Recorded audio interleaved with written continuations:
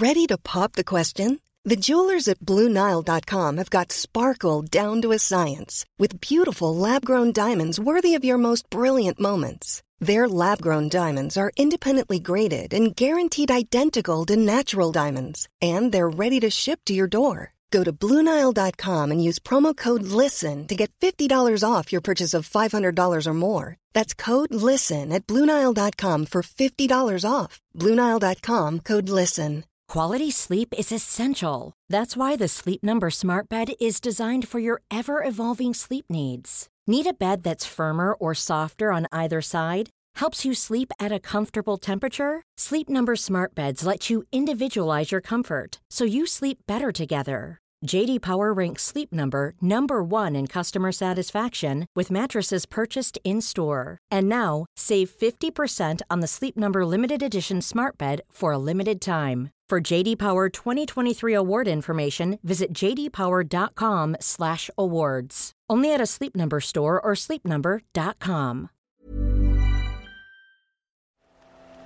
The Telegraph. Podcasts.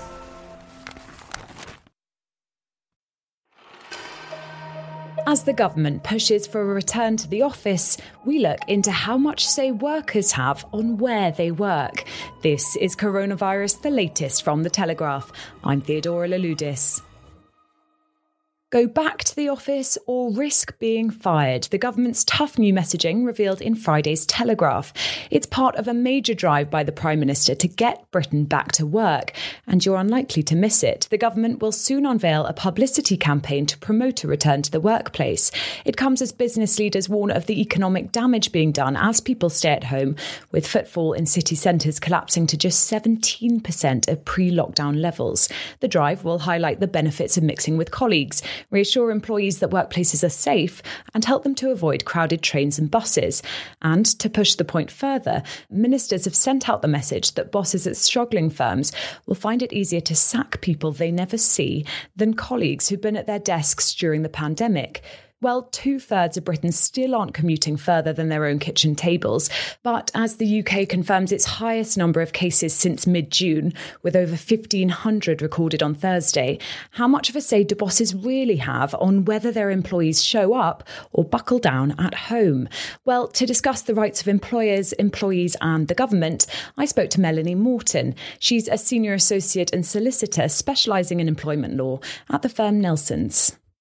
Melanie, this government messaging of go back to the office or risk being fired. Now, the government isn't saying that people would be fired directly because they're staying at home, but they're saying that it could be easier for bosses to prioritise those who have made the effort to come in. If an employee feels that they've been fired based on their decision to work from home, is that legitimate grounds for appeal? I think this really comes down to whether or not the employer is going to allow home working on an ongoing basis because they see the benefits in continuing that themselves. In a situation where an employer permits some degree of home working moving forward, they're not likely, in my view, to target those who decide to take that option. That is different to a situation where employees are being difficult about returning to work for non-legitimate reasons. In that situation, one could see how they might become a bit of an easy target or be accused of not being committed to the company or seen as a team player. But notwithstanding that, if employers are going to make redundancies, in the usual way, they would need to follow a fair procedure and adopt a fair selection process. Using home working as a preference, as a selection criteria in itself and scoring someone down on that basis wouldn't be fair or objective in my view. And of course, if somebody's dismissed on that basis, usually they'd have an internal right to appeal. And if that wasn't successful, they might choose to ask an employment tribunal to look at that. Have you seen an uptake in people seeking advice on this? It's really interesting. Yes, from the employers we have, not so much yet from the employees, because I think the majority of people haven't been asked to return yet. We have seen a lot of it, and we are seeing an increase in people sort of moving back, but there is still a huge amount of people who are still at home waiting for their employer's next move. And I do anticipate in the next few weeks and coming months, yes, there will be increase in questions surrounding this topic for sure. I suspect you're not wrong there. Now, there are going to be some people who feel perfectly safe going back to the office, maybe even looking forward to it. They've been working from home not as effectively, or their home environment isn't conducive to an 8-hour day. And indeed, ministers have been sent out across the airwaves on Friday morning to tell us that offices are COVID secure, notably Grant Shapps, the Transport Minister, on LBC. It is now safe to start returning. That's what we're encouraging people to do, because although you can do an awful lot of things via video and Zoom and all the rest of it, there are limitations to that, and there'll be times when that's not appropriate. But there will be other people, perhaps people who feel more vulnerable to the risks of the virus, who still feel that they can't go back to work at all. Is concern about your health, is that enough of a reason to disobey an employer who does demand a return to the office? I think most employers, hopefully, will communicate with their staff and address any concerns that people have got about health issues, and that those issues need to be raised and addressed on an individual basis. Those who've been shielding or are vulnerable, have got existing illnesses, may well have very legitimate concerns and anxieties about the practicalities of returning. Employers need to acknowledge that and work with those staff to assure them about the safety of their return.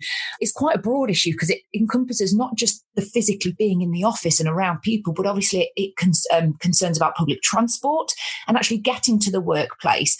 I think if an employer is not supportive or is unable to demonstrate that they've carried out the necessary risk assessments or made the adjustments to the workplace in line with the government guidance, and an employee has genuine health and safety concerns regarding that and has raised them and has had no luck in getting them resolved, a refusal to return to work in those specific circumstances might be reasonable.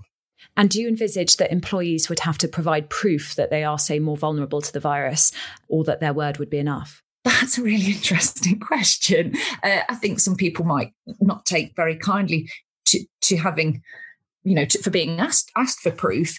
But I think in some circumstances, is an employer reasonable in asking for it? If they've got no prior knowledge of an employee's illness, and this isn't something that's been raised before and it's come as a surprise to the employer, then they might be reasonable in requesting that. I mean, if someone's extremely vulnerable, but they can continue to work at home practically, and they're not strictly needed in the office, a demand for them to return could be unreasonable, could amount to what we call a breach of trust and confidence. I think allowing home working as well to continue might amount to what we call under discrimination law a reasonable adjustment where an employee's condition amounts to a disability. So employers need to think carefully about dismissing that outright. At the same time, if the workplace has been made as safe as possible and there's a pressing need for that employee to attend, then they are advised to do their best to attend. What about those strange people with whom I have very little in common who think that they just work better from home? I've even had friends in that situation say to me that they do go out at lunchtime and get their Pret sandwich, and that they are spending, albeit not necessarily in a city centre. What about the people who do just want to stay at home? Can they refuse? Well, I think home working, like mask wearing, is proving to be a very divisive topic. Absolutely. Some people have really benefited. They like the flexibility. They like not commuting. It's more time with the family. They've found it peaceful. It's more conducive to work. Others have felt very lonely. Don't like that the lines between home and work have become blurred. They miss their colleagues. They're ready for a break in the monotony of the situation. So I think lots of employers are considering whether or not they might be able to permit home working in some capacity moving forward, because the employers have reported benefits too. There's no obligation for employers to terminate their leases and stay at home, but lots of them are. And I think it really comes down to the type of business. Not all companies want their staff working at home in the long term. Businesses have got objectives and plans. And whilst many people have coped very well during lockdown working at home and might prefer it, having staff remain at home might not be what's best for the business. All employees with 26 weeks continuous service have got the right to make a flexible working request. And that could include a request for home working. The flexible working requests are often made by those returning from family-related leave. But the reasons for requesting a variation to your working pattern or location don't have to be childcare related. It could be as simple as that you found yourself more productive at home, you feel the benefit of no commute, you work more productively, and you'd like to do that for a proportion of your week. It's then for the employer to decide whether they can accommodate that request. And there are 8 statutory reasons an employer can rely on when refusing a request if actually the request to stay at home, isn't going to suit their business needs. You mentioned another reason there why working from home has been quite so divisive. For those with children, it's either been a godsend. Obviously, schools have been shut. They would have had no other options of what to do with young ones. For some people, that's obviously been a real challenge, juggling working with the childcare. Schools in England are, of course, planning to reopen from next week. We hope for everyone's sake that goes smoothly. But if it doesn't, and if parents do find themselves without childcare, is that enough to insist that they stay at home? I have heard people argue that would disproportionately affect women if they were forced to go back into the workplace, because we know that statistically the childcare does fall more heavily on women. Does discrimination law concur with that, Melanie? Oh, I think that's potentially right. I mean, we know statistically that women do more childcare or have more childcare responsibilities than men, and that restrictions and specific issues with working times and locations might adversely affect them more. Many working parents have benefited from the ability to work from home during this time. And if they're able to continue to do so in the face of childcare issues, again, an employer should consider whether it's appropriate to press those staff to return. Of course, for many roles, employers will not be able to permit home working forever as we try and crawl out of this difficult period. For as long as the furlough scheme is available, that remains an option to assist those eligible working parents. But if an employee doesn't qualify for furlough and they're still reporting difficulties with childcare, they should obviously speak to their employer about that and try to reach an agreement. That could involve reducing their hours, taking some holiday, or even taking unpaid parental leave. I think until we see these issues sort of played out and see the way that these that these requests from men and women are treated, it's difficult to say whether or not it's, we're looking at discrimination necessarily, but certainly employers are advised to try and help those people who are suffering childcare difficulties, try and come to some sort of resolution. The rest of the coronavirus latest news. Restrictions on mixing between different households in parts of Lancashire will be lifted next Wednesday. Public health officials have confirmed that the rules will be relaxed in Burnley and Hyndburn. The stricter measures will remain in place for at least another week in Preston and parts of Pendle, forbidding visits to other people's homes and gardens.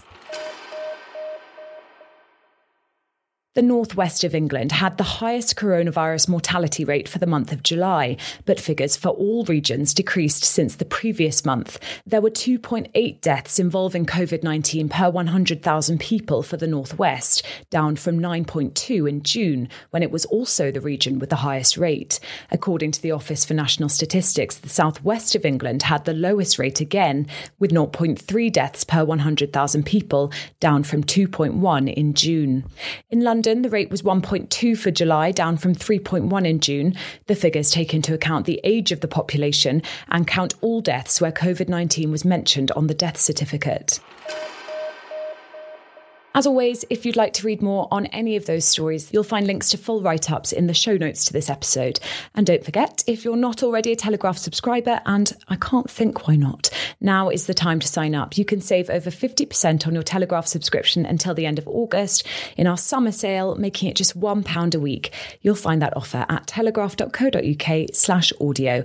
I'll be back after the bank holiday weekend. If you find this podcast helpful, please do leave it a 5-star rating and a short review on Apple Podcasts. It really helps me know that I'm making audio that you enjoy listening to.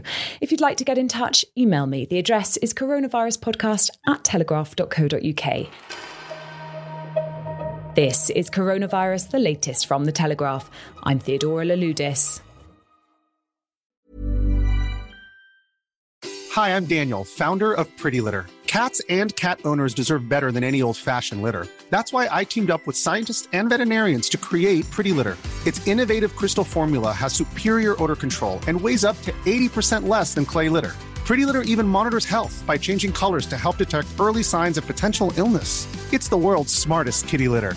Go to prettylitter.com and use code ACAST for 20% off your first order and a free cat toy. Terms and conditions apply. See site for details.